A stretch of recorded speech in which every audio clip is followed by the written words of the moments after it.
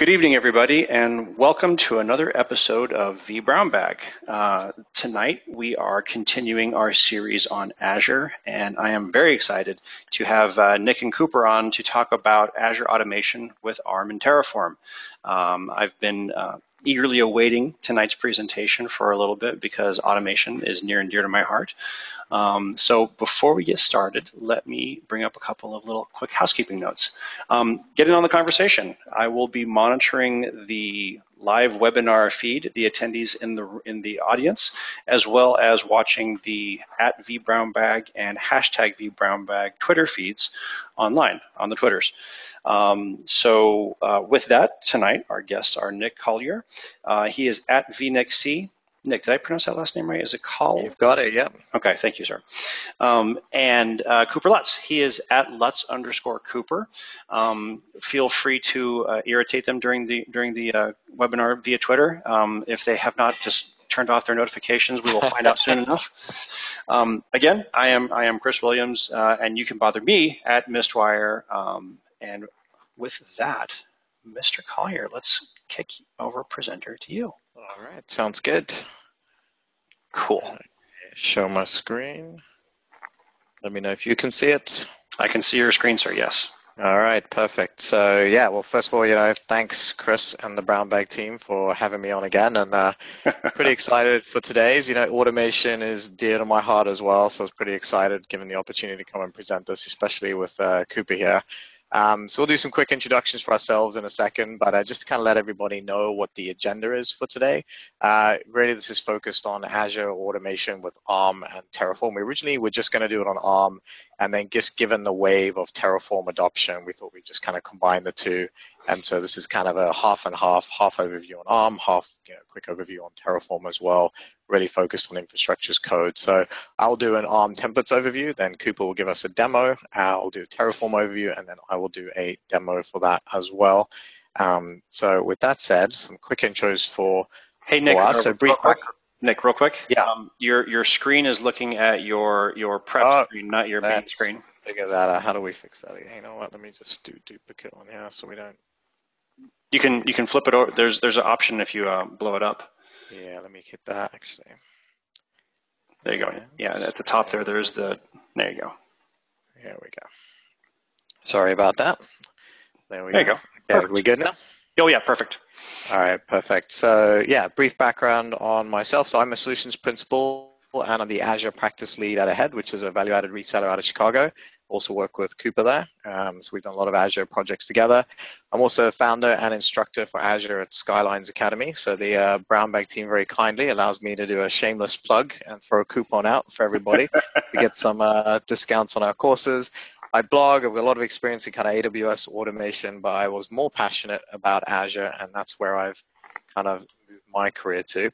If anybody does want the Azure training or the Terraform courses, it's vbrownbag50 is the code, and you'll see all those courses on at skylinesacademy.com. Feel free to use that. I'll throw it up at the end as well. But I'm very excited to introduce Cooper, who I've had the pleasure of working with over the past year here at Ahead. Cooper, I'll let you kind of introduce yourself. Thanks, Nick. My name is Cooper Lutz. I am a Azure engineer at Ahead. Work alongside Nick. I have a blog of my own, cooperscloud.tech, where I'm generally talking about Azure-related topics.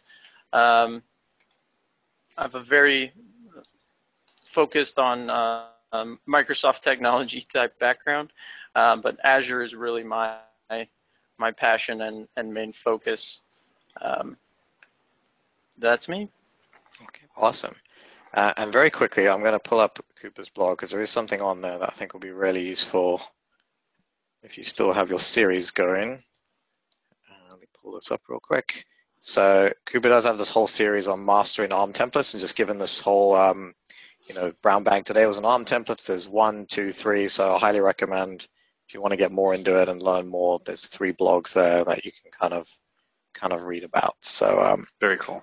All good stuff, relevant stuff. So so the automation technologies. I'm not going to do this every time. Let's just duplicate slideshow here. There we go. The automation technology. I thought I'd bring this up first of all to talk through because there is so much confusion, I would say, just given all the services Microsoft are adding to the Azure ecosystem around automation. So just understanding what each one of these are and what they're used for, I think is very important. I think we will loop back around and cover some of the others. Today, we're definitely focused on ARM and Terraform, given where this brown bag is going. But let me just kind of tell you what each one is for, in case you're wondering, when do I use which? Why should I look at these others if I can kind of do everything in ARM or Terraform? Well, ARM and Terraform are really mainly focused around provisioning and the infrastructure as code technologies, which we'll get into what that means, in a little while. Logic apps are essentially Microsoft's kind of if this, then that type flow. So they're more reactive applications. So if somebody posts a tweet, and you want an app to do something automatically in response to that, a Logic app's a good way to do that. Or something happened in Azure, I want to notify my change control system that this event occurred. Logic app is where you would use something like that. Azure automation, think of more like, vRealize Orchestrator, think of it like, even to some extent, think about automating your PowerShell workflows is a good way to think about it, stitching together multiple things. That's where that really comes in. Azure Functions, if you're familiar with AWS, are really your equivalent to Lambda functions that are there. So you can take various scripts and code and run them in response to an event, or just periodically, or you could essentially take a whole entire application and turn it into a Azure or decouple it into multiple Azure functions. And then the last two on the list there, API, PowerShell, those are other methods you've got as well. So you can just talk directly to the Azure API. There's a whole bunch of PowerShell commandlets. There's an Azure CLI, plenty of choices. Those are more for, administrating the environment, or perhaps, the API, if you're building an application that's going to build Azure services, is where you would use those. But again, for right now, we're going to sort of, dive in here and hit ARM first, and then kind of, move on to Terraform as we go through. So you might be asking, well, where did all this come from? And I always like to start with the slide, because I always think of this as the traditional IT service request process, right? Some developer used to put in a request, and it was almost like this archaic thing of the scroll that gets kind of passed around between teams, and everybody's got their task, but everybody, you sort of handing off this information from one team to another until everybody gets their task done. What infrastructure as code is really an answer to that, right? It's a declarative way, as you'll learn more about throughout this, where I say, I want to build something, and this is my piece of paper that says how it's going to be built. Just go and do that. Don't ask somebody to go and do a task. Don't pass a ticket around. Don't pass this piece of paper around. Let's just kind of go ahead and get started and build straight away. And that's really the focus is on infrastructure as code. When we look at Resource Manager specifically, there's four main constructs that you'll kind of hear about here in Resource Manager. And starting from the left, you've got your resource in itself. This is your individual manageable item that's available to you in Azure. You've got resource groups that you're probably familiar with when you build something in Azure. This is like your container, not to be confused with Docker containers and everything else going on in that ecosystem. This is just a container where you can place your resources. So typically, you will want to share, service resources that have the same life cycle. You would put them in the same resource group. If you've got resources that are on different life cycles, like your Active Directory servers and your Palo Alto intrusion detection system, you wouldn't put that in the same resource group. They would be typically in separate resource groups. Because when you delete a resource group, you can delete all the resources inside there as well. Well, the key to all of, as you consider the resource group, you then have resource provider. And this is really whenever Microsoft releases a brand new service into Microsoft Azure, they create a resource provider. So, if you're trying to build virtual machines, you're going to see things in the service of Microsoft.compute. There's storage, there's all the different services that you have there. And so this is the mechanism, and you'll see actually Terraform uses a lot of this concept as well, is that, as long as I understand, okay, every time I want to build something, it's coming from a provider. The provider is basically how the Azure Fabric knows what to provision.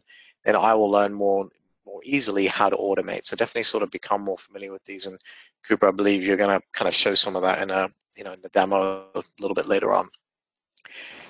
And then ARM templates, these are the files we use to define resources we wish to deploy into a resource group. So again, kind of resource group, provider, ARM templates. It'll become clearer and clearer as we kind of go through. So, so the ARM template itself is a way of applying infrastructure as code. For example, you'll see in the screenshot here, probably a little hard to read on the share here, but this is an ARM template purely for creating a storage account in Azure.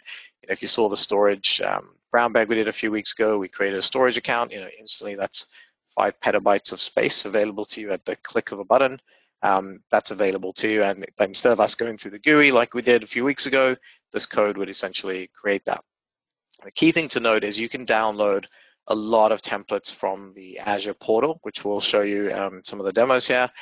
You can author new templates if you want to, but more importantly, there's these quick start templates provided by Microsoft that you can use. And these are the major links for you. I'll bring both of these up real quick so you can see them. So the first one here, you can see Azure Quick Start Templates. This is kind of the architectural view of it. You can kind of, click into these, and it'll give you a lot of details, around them specifically there. If you want to, though, you can also go to the other link, which I'll click through here, which is the GitHub page. It's maybe a little bit easier and quicker to kind of digest these, if you're familiar with GitHub. And they're all here, and you can kind of see them as you scroll down. There are loads and loads of them available for pretty much, any service you can think of. Microsoft has probably created some sort of ARM template for it. A lot of people will start with virtual machines. So if I do a little find here real quick, why my search is not working. It's still loading the page. Let's find a VM one here. Multi-VMs Windows as an example. Let's click this one.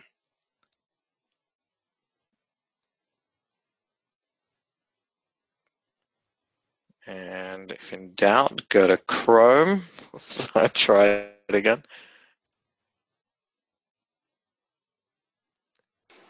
Okay, yeah, Azure deploy JSON. There we go. So he has an ARM template here for multiple VM deployments. Not an Edge, folks. Yeah, there you go. I don't know what's going on with Edge though, right? I think it's a problem between the chair and the keyboard, but we'll see how we go.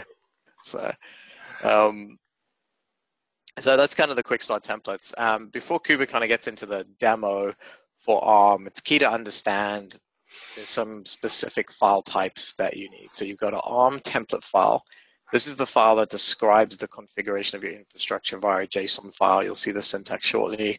You've got an ARM template parameter file. Now, this is an optional file. You don't have to separate out parameters unless you want to, but if you want to separate them out and plug them in, you'd use a parameter file for that. And then finally, just because you've got the JSON template and the parameter file, you do actually have to be able to deploy it. And there's deployment scripts, or you can use PowerShell to deploy it. You can use the REST API to deploy it. There's multiple ways to actually, go about and deploy that. Within the ARM template itself, then we've got, so this is the JSON construct we're talking about now. You'll find there's parameters. So these define the inputs that you want to pass into the ARM template. So during deployment, you might have a VM name or a password or something you want to pass in. Common sense, you'll have a parameter for that. Variables are values that you can use throughout your template. These are, you can create values in there that you can use later on, when you call back to them. So say you create a resource group, or you can have a variable that declares one, and then later on you refer back to that. Resources, define the resources you wish to deploy or update. And then outputs are only needed if you need to return values from the template itself. Say, for example, one ARM template has a output of it might be a public IP address that you might use from one of your services that then needs to get passed into something else, maybe part of your workflow, maybe if using Jenkins, VSTS, etc. So with that, I'll pause for any quick questions. If there aren't any, then I think we'll hand straight over to Cooper and have him kind of give us a bit of a tour of the ARM templates. Let me double check the feeds. Nope. Everybody's eager to hear. Yeah. Eager to see. All right. Well, Cooper, I will pause it. Do I need to give him control, or let me another 10%? You got it. I got it. Coop, it's all you. All right.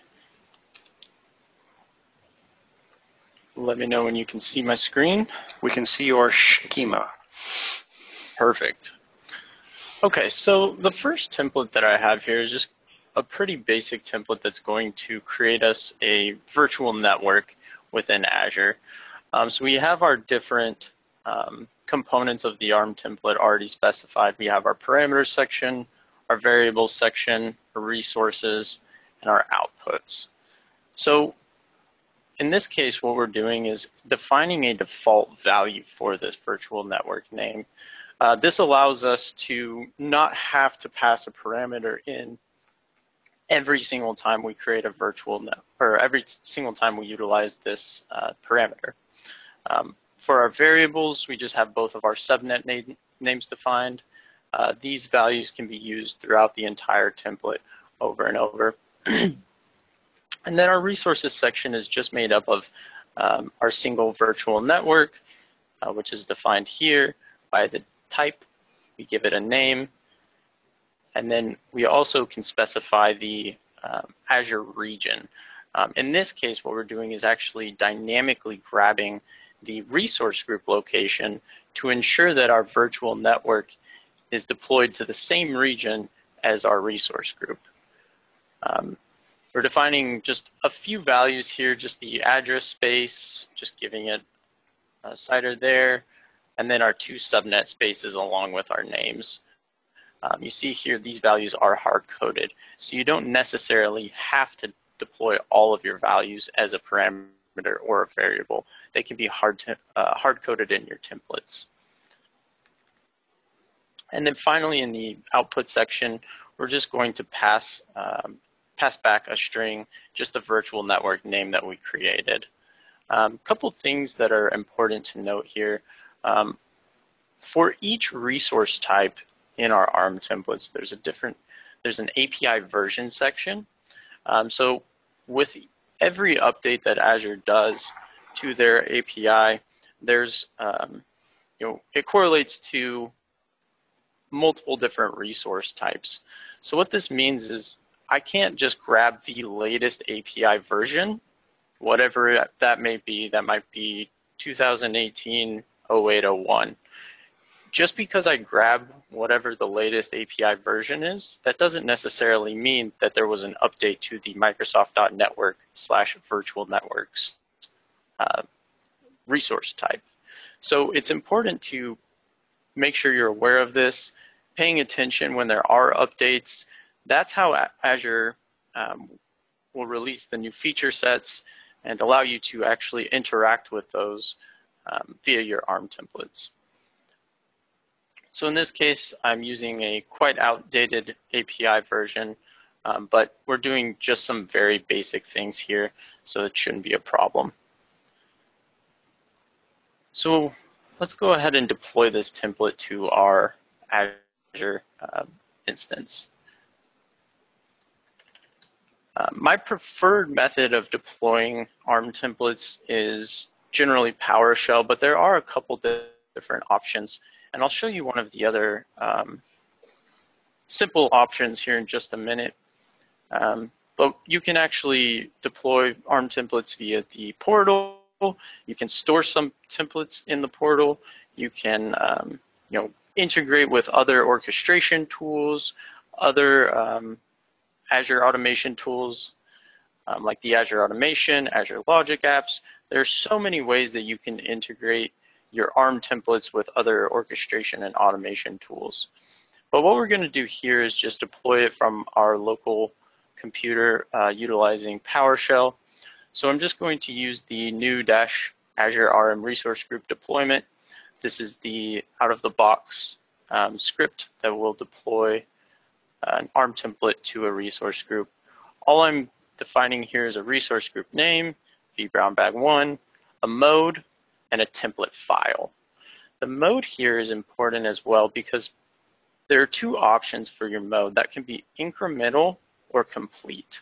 An incremental deployment will allow me to deploy multiple ARM templates to one resource group without affecting the previously created resources.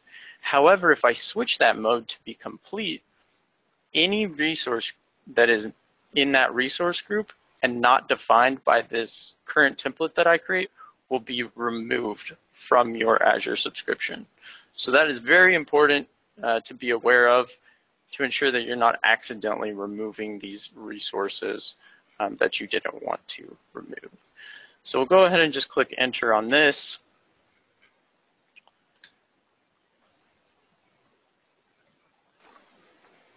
We'll flip over to our Azure subscription.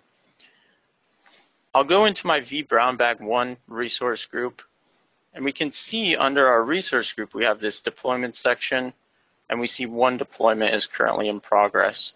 This will give me the current status of my template deployment, and it's already happened so quickly that it is completed, or it thinks it's completed. Yes. So now we have that Cooper's Cloud VNet. If we go into our subnets, we'll see both the CC subnet 1 and 2, along with all of our parameters and values that we input into our template. Now that's a pretty basic template, so I'd like to show one that is a little bit more in depth. And I'll start with the parameters file that we're going to pass to our template. So parameters file, as Nick mentioned, this allows us to store multiple copies of the same template with varying values. So the most common explanation for this is maybe I want to utilize a standard template to deploy all of my virtual machine resources. I can utilize parameters file to choose a separate virtual machine name every single time I deploy that template, and then I can just store all of those different parameters files in my source code or just in my folder where I'm storing my templates. So in this case, I'm going to pass just a couple values that are relevant to my virtual machine. I have a username, I have a password, and a VM name. Here for the password, we're doing something a little unique where we're going to go out and grab a secret from an Azure Key Vault. So this is a really nice feature because it allows me to store my parameters files without having a hard-coded password directly in my in my source code that's passing around and being used by multiple teams. And this method allows me to just store my secret in a Key Vault. And then our Key Vault access policies will let us enable access for template deployment. If we go in here, I'm not authorized because I'm on a different account, but there's a secret called admin password. So let's go ahead and deploy. First, I want to show what we're going to deploy. I'll just say that Key Vault feature, just across everything, I recommend people use it. Just in Terraform, I've heard of people kind of checking in their service principals into public GitHub, and then within like 10 minutes or something, people are deploying things in their Azure or AWS subscriptions, and I don't know, maybe Bitcoin mining or something, but golden lesson. Never know. Yeah. Never ever put your passwords in your automation templates. Golden rule. Absolutely. So this is just a quick diagram of what I'm going to deploy with our next template. I have kind of this in-tier deployment where maybe I have an application that needs to run on a server, maybe it's running IaaS. And then on my back end, I'm going to use an Azure SQL database. And then I'm also going to deploy a storage account that will serve as the diagnostics storage for my virtual machine. So every resource that we see here is going to be deployed with one single template. The virtual network, subnet, NSG, everything is going to be deployed with one template. So if we take a look at this template, it can get quite overwhelming when we get into deploying multiple resources. You see here we have a storage account, then we have a virtual network, and up above we have our virtual machine. So as you're going through and building out your templates to be as dynamic and all-inclusive as possible, that template can get hard to read, and that's where you can actually utilize nested templates, where you're basically calling one template from within another template.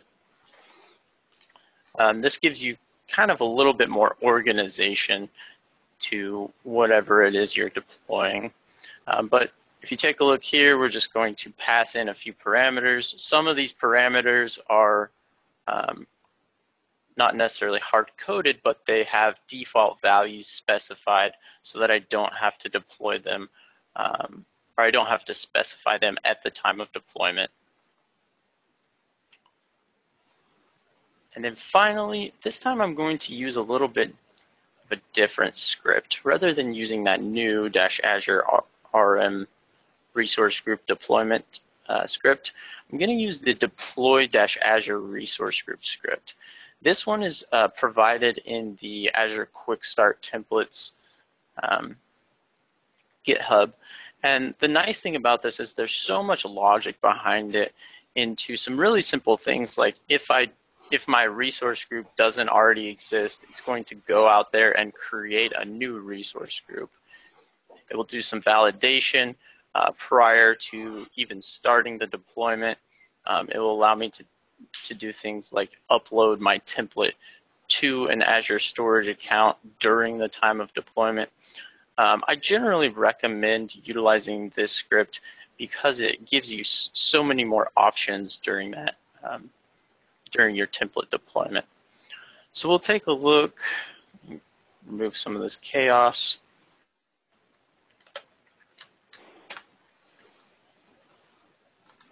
Going to go into my file location. If we just take a look, we have a folder here for our parameters. We have our base Azure deploy, which is our template file, and then we have that deployment script. So we'll just paste in this deployment script. And you see there's a couple different things here where I'm actually specifying the template file, the parameters file, and then that resource group name and location.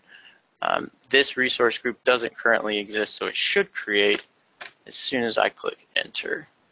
And you'll see there at the top, my vBrownBag2 resource group is now created. And then as opposed to the previous script, this script is going to give me a verbose output of exactly what's happening during this resource provisioning process. Since that one does take a little bit of time, take a look real quick and see if anything's come in. Not just yet, but I have. Like the cooking show, you've got one already baked, right? Absolutely, already have one prepared. Here's my quiche. So if we take a look, this will look similar to our diagram that we just saw. We have our diagnostic storage account, SQL Server, NSG, public IP, and then our virtual machine with the NIC and OS disk along with our VNet.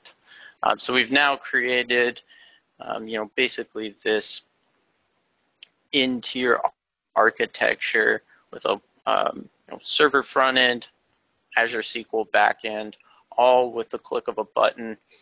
And if we take a look here in the history, you can see that that only takes 6 minutes total to deploy, which is so much quicker than going through creating your resources manually. And by defining my resources with infrastructure as code in these ARM templates, I'm ensuring that I have consistency. I can do things like set custom names to all of my different resource types. There's just so much more flexibility than going through and clicking, creating a resource in the Azure portal. Take one final look, and we're still prepping. Any questions before we move on to the next section? One moment, let me check. No comments about cool and neat, but no actual questions. Okay, perfect. And we'll stop sharing. All right, so I think, Chris, you have to give the ball back to me, right? I do. 1 moment, sir.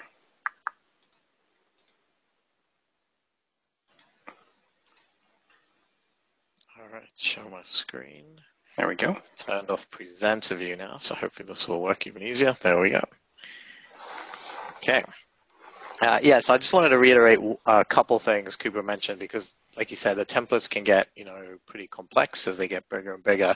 So you do have the option to link templates, right? So you essentially, when you're linking templates, think of it like this: you'd still have your main template that you want to deploy from, but then you can have optional resource templates, a shared resource template. So if you've got a template where multiple people are kind of sharing resources from an ARM template, that's a method, or a member resource template as well. And this could also include, reusable scripts or custom scripts and things like that as well. So essentially, you've created your main template. If you look at it, and there's two main methods: inline and external. So an inline link-in, you essentially create the entire ARM template in the body of the existing template. Not a huge fan of that as much, because that doesn't really get you out of the whole, hey, this thing is ginormous. But you can do it. You technically could create, literally declare an entire new ARM template inside of your ARM template. And you can see it here, like you sort of specify the API version, name it as a link template, the type would be deployment, and then the properties essentially is another ARM template. The most common method, there's the inline example kind of blown out, but the most common method would be more the external link-in, as you can see here. So you can actually link a template. It could be on a blob account, it could be on GitHub, however you want to kind of decide to do it. But essentially, in this case, you see they've got the incremental, the same option Cooper kind of mentioned when he was doing the deployment. But now we link in another template with a URI that's linked in here, and this is just another entire ARM template that's included inside this ARM template. And you can also link parameters as well, as you can kind of see on the screen there. So I think that was just the last bit to kind of recap. And next, we'll kind of pivot though and think, okay, well, ARM is already very cool. Why would I want to kind of look at Terraform first of all? Well, I think a lot of people probably heard of HashiCorp Terraform. It's gained a lot in popularity. There's an open source version which is completely free to try. So everything we're going to do here is using the open source one, but they do have enterprise versions as well. The one major reason I'll tell people is if you are in an organization where you are expected to do perhaps AWS, Azure, and Google, each of them are their own, entire area to learn in themselves. I wouldn't say just because you know one cloud, you know another. But when you have to learn CloudFormation, I say one way to deploy into Amazon, and then in Azure, you've got to learn ARM, and in Google, you've got to learn their language. This is a way to kind of unify at least the language that you use. Not that it abstracts the clouds away. It doesn't do that, but it does make the language a little bit more digestible. The other big thing is it's just a little bit easier to understand and read, as you'll kind of see. And they have a very unique approach, to infrastructure as code and IaaS in the example I'm going to show you here. So when we think of the approach with Terraform, you have this concept that you'll see called Terraform Apply. You sort of go and you define your resources that you'll kind of see. So you got like a SQL server, your monitoring metrics for them, your service registry. This is using Consul, which is another HashiCorp product. Perhaps your AD credentials that are stored somewhere as well. Then Terraform basically takes that information, it will go and create all of those objects. So the monitoring rule, the service registry entry will put there, and it will apply the AD admin. Very similar to ARM in that method. The dependencies are kind of automatically mapped for you. And then all configuration changes are saved to a Terraform state file for day 2 utilization. And that's really the major benefit. While it is possible to do some of that with ARM, it's not as easy as it is in Terraform. And so if you think about it, well, day 2 comes along and I want to modify this, this monitoring rule, if you will. And I want a very easy way to know what's going to happen, what's going to change, how's this all going to work. Well, Terraform then takes you update your code. I jumped ahead there. You update your code, and then what will happen is Terraform, you do your plan and apply. It will go ahead, look at the current state. It actually will go out to Azure, look at the current state of the objects provisioned in Azure, not just what your system's telling you, that it will actually validate them. And then it does the following. It detects the changes. Okay, update required for monitoring, and goes ahead and makes that change. So when it comes to modifying templates over time, day 2 operations, that's where it really starts to shine. The other way to think about it is compare it to configuration management tools, and it doesn't replace them. There's still a need for Puppet and Chef for your OS configuration. Terraform and ARM, for that matter, as well, really focus on infrastructure automation, VM, cloud provisioning, cloud service provisioning. But the good thing is they are declarative like your configuration management tools, but they fall short when you get to OS configuration. Puppet and Chef, on the flip side, great for, hey, I've got a Windows system, got a Linux system, I want to configure this certain way, I want registry keys like this, I want settings this way, I've got security hardening to do. Great. Let me declare all that in Puppet and Chef, and let me also use Puppet and Chef for deploying applications that I'm as part of my CI/CD pipeline, perhaps. Declarative as well, good for app install, not very good for infrastructure automation. And so when you marry the two of these together, you get the complete picture. You've got Terraform for your infrastructure automation, and when you've got IaaS services like VMs involved, Puppet and Chef, great for your OS configuration. And one other thing to keep in mind also, when we think of procedural versus declarative, this is really important. When we think of Terraform and ARM, they are declarative. But if they were procedural, like if we deployed something with PowerShell or the CLI, we have to go through the series of steps of connecting to Azure, creating my VM, installing the OS, or maybe doing from a template, configure my NIC settings, install software package A, install software package B. In declarative, we're just defining the end state. We're saying, give me the following. I want a VM, 2 CPU, 2 gig, that would map to a size, obviously you would choose an OS, a NIC, and a chef role. And then it's going to figure out all the dependencies to get you there, especially when you have multiple services, involved. Quick, I'm going to flip through this pretty quick because I do want to kind of make sure we have time for demos here. But the main use cases, infrastructure deploy, obviously, multi-tier application install, self-service kind of speak for themselves. I will say a big thing of this is software demos and disposable environments.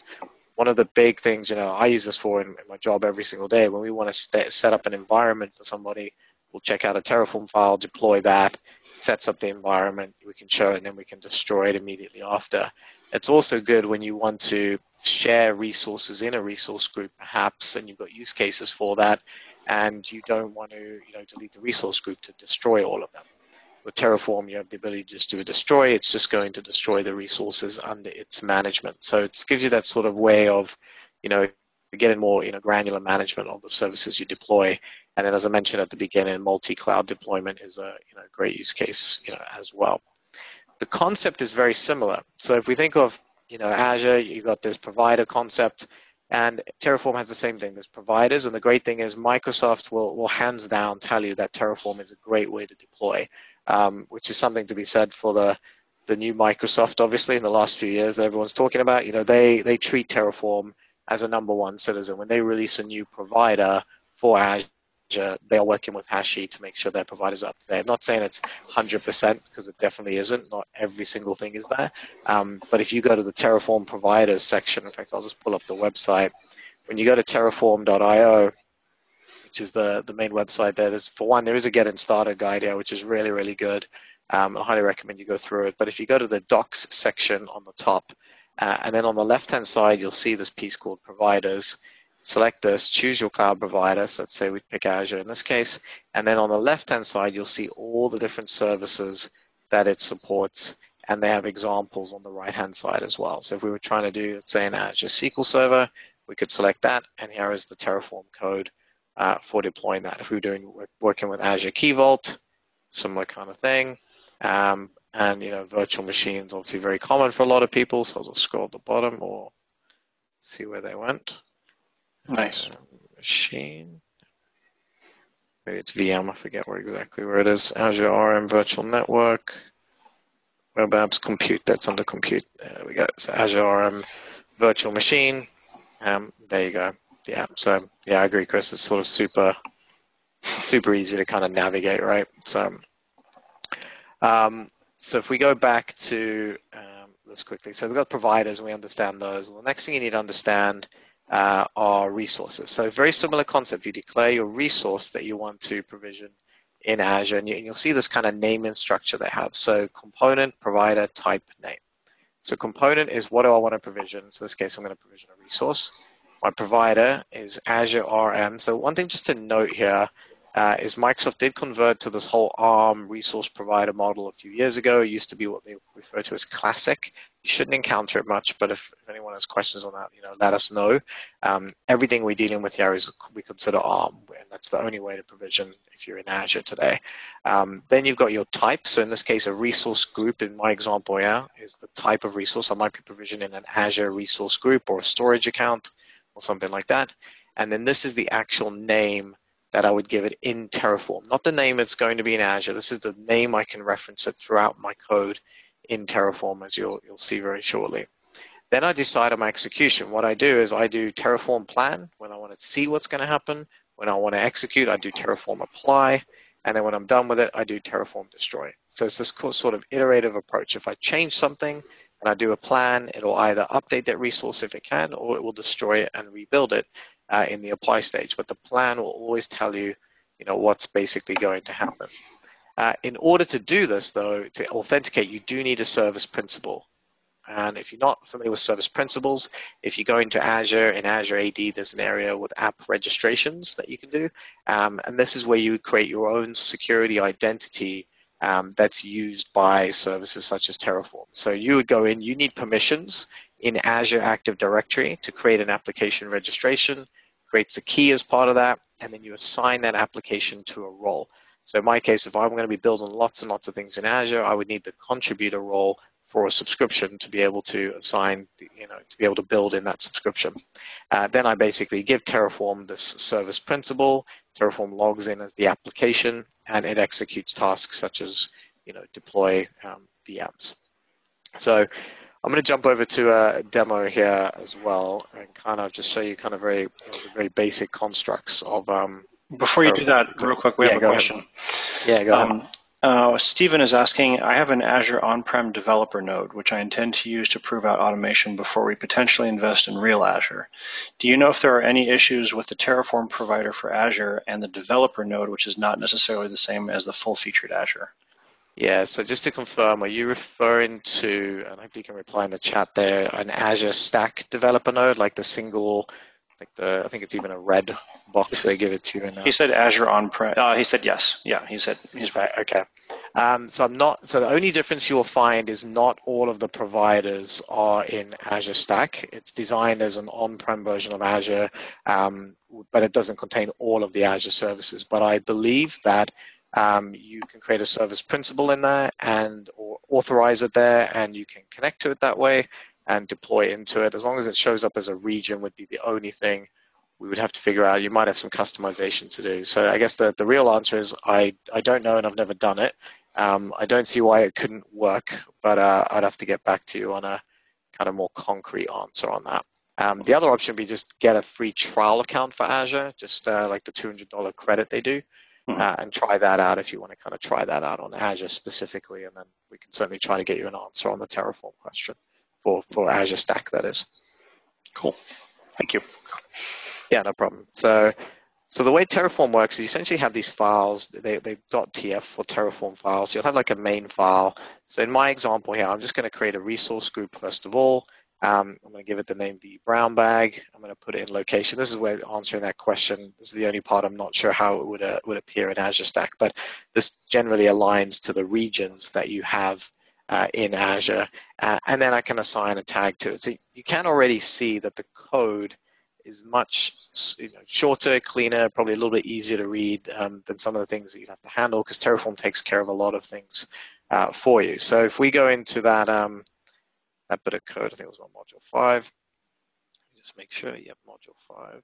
And I do Terraform plan. What it will tell you right now is what's basically going to happen. So you can see the green plus you get, it's going to add a resource group in East US. The name of the resource group is vBrownBag. It's going to add a tag, owner, tag.owner with Nick Collier. And then what I would do is do Terraform apply. It'll ask me if I want to go ahead. Type yes. And it will go ahead now and provision that resource group, and that's created. So if I go over to my Azure account and refresh here, we should have a vBrownBag resource group there. So very, very basic thing, first of all. But before we kind of expand on that, there's a few other files that you can basically see in here. And essentially, When you decide you want to connect to Azure, this is your authentication piece right here. So subscription ID, client secret, and tenant ID. So I always encourage people, the first time you create a Terraform file, just go ahead and do something very basic like creating a resource group to make sure that you get all of this configured correctly. I'm not going to go into the TF-vars file. All that file has is the actual values for this. Again, that's like putting your keys to the kingdom out on the public internet. But essentially, my secret and all the variables that map to this are stored in there, and I have a git ignore file on that for the purposes of this demo. But the benefit would obviously be to use Vault or something else to kind of truly kind of manage that in an enterprise environment. So then, if we go and expand this out, and let me go into maybe another module we've got here. Let's see what additional things we want to add. So another one here. So similar concept. I've got a resource group. I'll call this one vBrownBag 1. Sorry, technically it's 2 now. East US. We've got a variable prefix. You can declare a variable. In my case, I'm using a prefix, and I'm saying SL, which stands for Skylines. Just when I did these demos. But where I can use that is now when I want to name things. So I've got my resource. So the first thing, if we remember how we declare everything, I'm saying I want to build a new resource. It's of type Azure RM Virtual Network. The Terraform name I'm referring to it at is main. This is my main network. And my name in Azure for that network would be SL, because that's our prefix that we're referencing right here, and dash network. So it'll be SL-network. It has the address space, very similar to what you saw Cooper create earlier on. But then I get some additional things that make it a little bit easier. So like location, which location do I want to put this in? Well, do I really want to go through and say East US for everything? Perhaps if I was deploying something in multiple regions, I would want to specify. But in my case, I'm saying, well, look at the resource group I'm deploying into. The resource group named resource_GP, which is the one at the top here of the screen, and use its location. So I'm just saying, use this resource group's location. Same with the name here, because when I build a new network, I have to actually specify the name in Azure, use the resource group's name. So I don't have to go in and type and potentially fat finger a lot of things. I'm just literally just referring back to these variables at the top here. Same with things like the subnet. Well, I'm saying, okay, I've built a network. I want to build a subnet inside there. Well, which virtual network do I want that subnet to be part of? Again, I can just refer to the virtual network construct. It's main. That's the name of it. Again, I could call that whatever I wanted to, as long as it's consistent. If I change the name up here, and I wanted this subnet to go in that network, I would need to change it here as well. And then, saying to it, I want to put it in main.name, that network. And you'll see that throughout the configurations. Then we've got things like virtual machine itself. So again, here I've got a resource declaration, Azure RM virtual machine, name of main. I've got my prefix. This is going to be SL-VM, same location, same name, etc. on there. And here's the size I've chosen. A few other things you can do here as well is delete OS disk on termination. So you can choose to comment or uncomment this line. Essentially, this is how it was when you download the code from Terraform. This is just to point out, this entire template I'm showing you here is something I modified that also comes directly from Terraform's repository, and there's a whole community repository of Terraform code as well. But I can just uncomment this line, and then when I delete the virtual machine, it's going to delete the disks as well. Same with the data disks. So this gives me an option for, hey, I'm deleting the machine. I want to make sure everything gets cleaned up with it. Very easy option to do that basically. So got all of that there. Now I'll do the same thing. If I go over to, we'll just go over to module 6 here and do a Terraform plan again. And you'll see here it's going to add a whole series of resources. So checks Azure, looks at what's there, and then just gives you this really great list of everything it's going to do and all the values it's created for it that you don't have to kind of come up with completely. It's, figured those out for you. And then again, if I do a Terraform apply, that will go ahead now and start building out. So let's wait for this to update. So I'll have to give it the yes. And off it goes. So while that's going, what you'll also see is there's this file called tf.state. And you can actually see that lock file currently got locked there because it's busy doing things right now. So it's saying, the state is currently locked because Terraform is doing something to it. So it stops not two people open at the same time, so you can see that they're unable to open. So I'm just going to go back to the other one while that deploys. So we'll go back to module 5.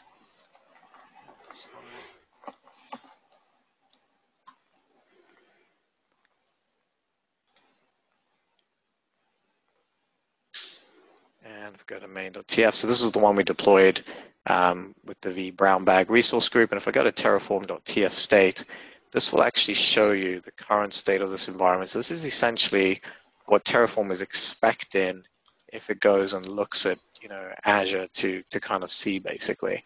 And this is a way, state management becomes a thing, because this is saying this is essentially the state of your environment. So every time something gets updated, it saves it to the state.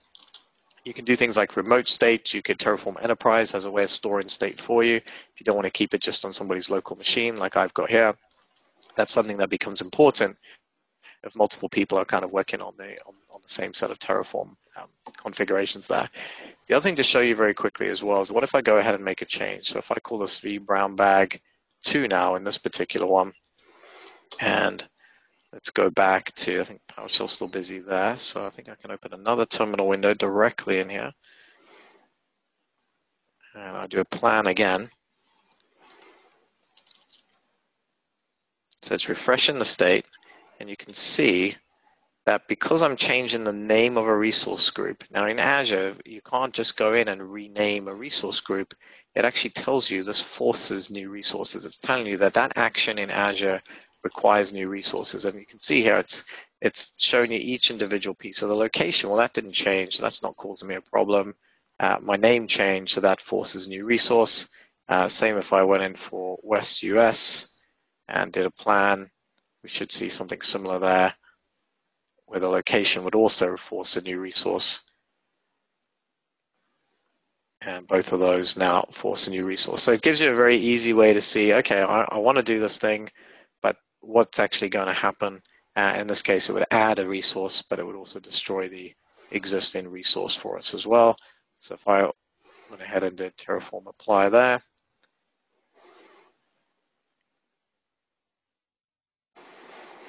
so even though I've just done a plan, it will always check the state one more time whenever you do your apply. So it's basically destroying that resource group now, and that will take a moment, and then it will create that new one.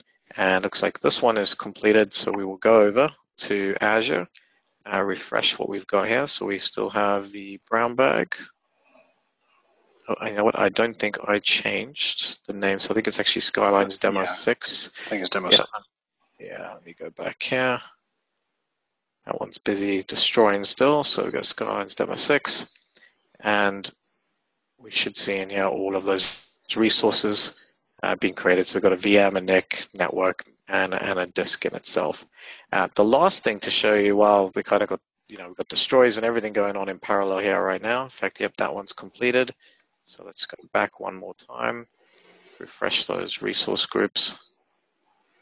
And you can see that is now vBrownBag 2 in West US, but it did actually go ahead and destroy everything, that particular resource group. So what I was going to say is, the last thing to show you here is, well, how do I kind of organize all these files, and what happens when I want to add multiple services? So I'll show you one of the kind of fully complete ones that would take a long time to deploy, but if we kind of look at this, you can see I've got this main TF file where I've got still got my network, my subnet. Let me expand this down a little bit, similar to what you saw there, but perhaps I want to add a SQL service, a separate one, like an Azure SQL service, but I don't want to actually build a VM for it. We just created another piece in here with another TF file, and as long as I just put it in the same folder, Terraform treats this as one configuration. So it's looking at the folder and saying, okay, I'll take the DB code and the main.tf and all my variables. Okay, what do I need to actually build here? And now I can just declare my SQL server, which is here, my resource for the network rule and the subnet. And this is actually a virtual service endpoint in Azure. So for anyone not familiar with it, when you have service endpoints, like you can see here and in this network rule, that's taking a public service, a public peered service such as Azure SQL, which could be publicly exposed, and actually takes that network and isolates the Azure SQL service to that specific network. So it's just a form of isolation and security that's kind of enforced at that point. But essentially now, as long as I've got all of this in the same folder, it would do a plan as if all of this is one giant, giant configuration, basically. So with that said, let me see if I had any other slide. No, that was it for the slides. So that really concludes what we wanted to go over. Ms. Cooper, you got anything else to add? Otherwise, we'll turn it back over for questions. I think we're right on time here. Nice. Let's see what we got for the question boxes. Nothing locally. A comment about how amazing it is how quickly VS Code has become the de facto IDE. Yeah. That's so true. Every brackets and all of them, and they come. It was interesting. Cooper had the white theme. I've stuck with the dark theme, but after watching him use it, I'm like, his is actually way more readable than mine. So. just for demonstration purposes, not for actually having it in the I'm still on dark theme. Dark theme, okay. Yeah. But seriously though, everybody and their grandmother is using VS Code nowadays. It's crazy. Yeah. Okay, back to you. Let me see. Check TweetDeck. A lot of thank yous, but yeah, no questions. We're good. Okay, awesome. Well, yeah, we don't have anything else. So thanks everyone for attending, and hit us up on Twitter, and we love the stuff, and hopefully this was useful for an hour. We have proposed to the brown bag team, maybe we'll do kind of a deeper dive on one of these two. We thought an hour we could kind of do 30 minutes on each. So we'd love to hear what you want to see as well. So. Definitely, yeah. Let's talk about that offline, because there's a bunch of different things that I personally would like to see. Let's see who else. Somebody said VS Code is greater than Atom. Yes, that is. There you go. That is completely accurate. I agree. That was Stephen again. Good job, Stephen. Cool. All right. Well, in that case, gentlemen, thank you very much for presenting this evening. This was absolutely fantastic. I was not disappointed. I told everybody I was excited to do this one, and you guys totally lived up to it. This is awesome. All right. Well, thank you. We appreciate it. Thanks for having us on. Great. Absolutely. Everybody, have a wonderful evening, and we'll see you again soon.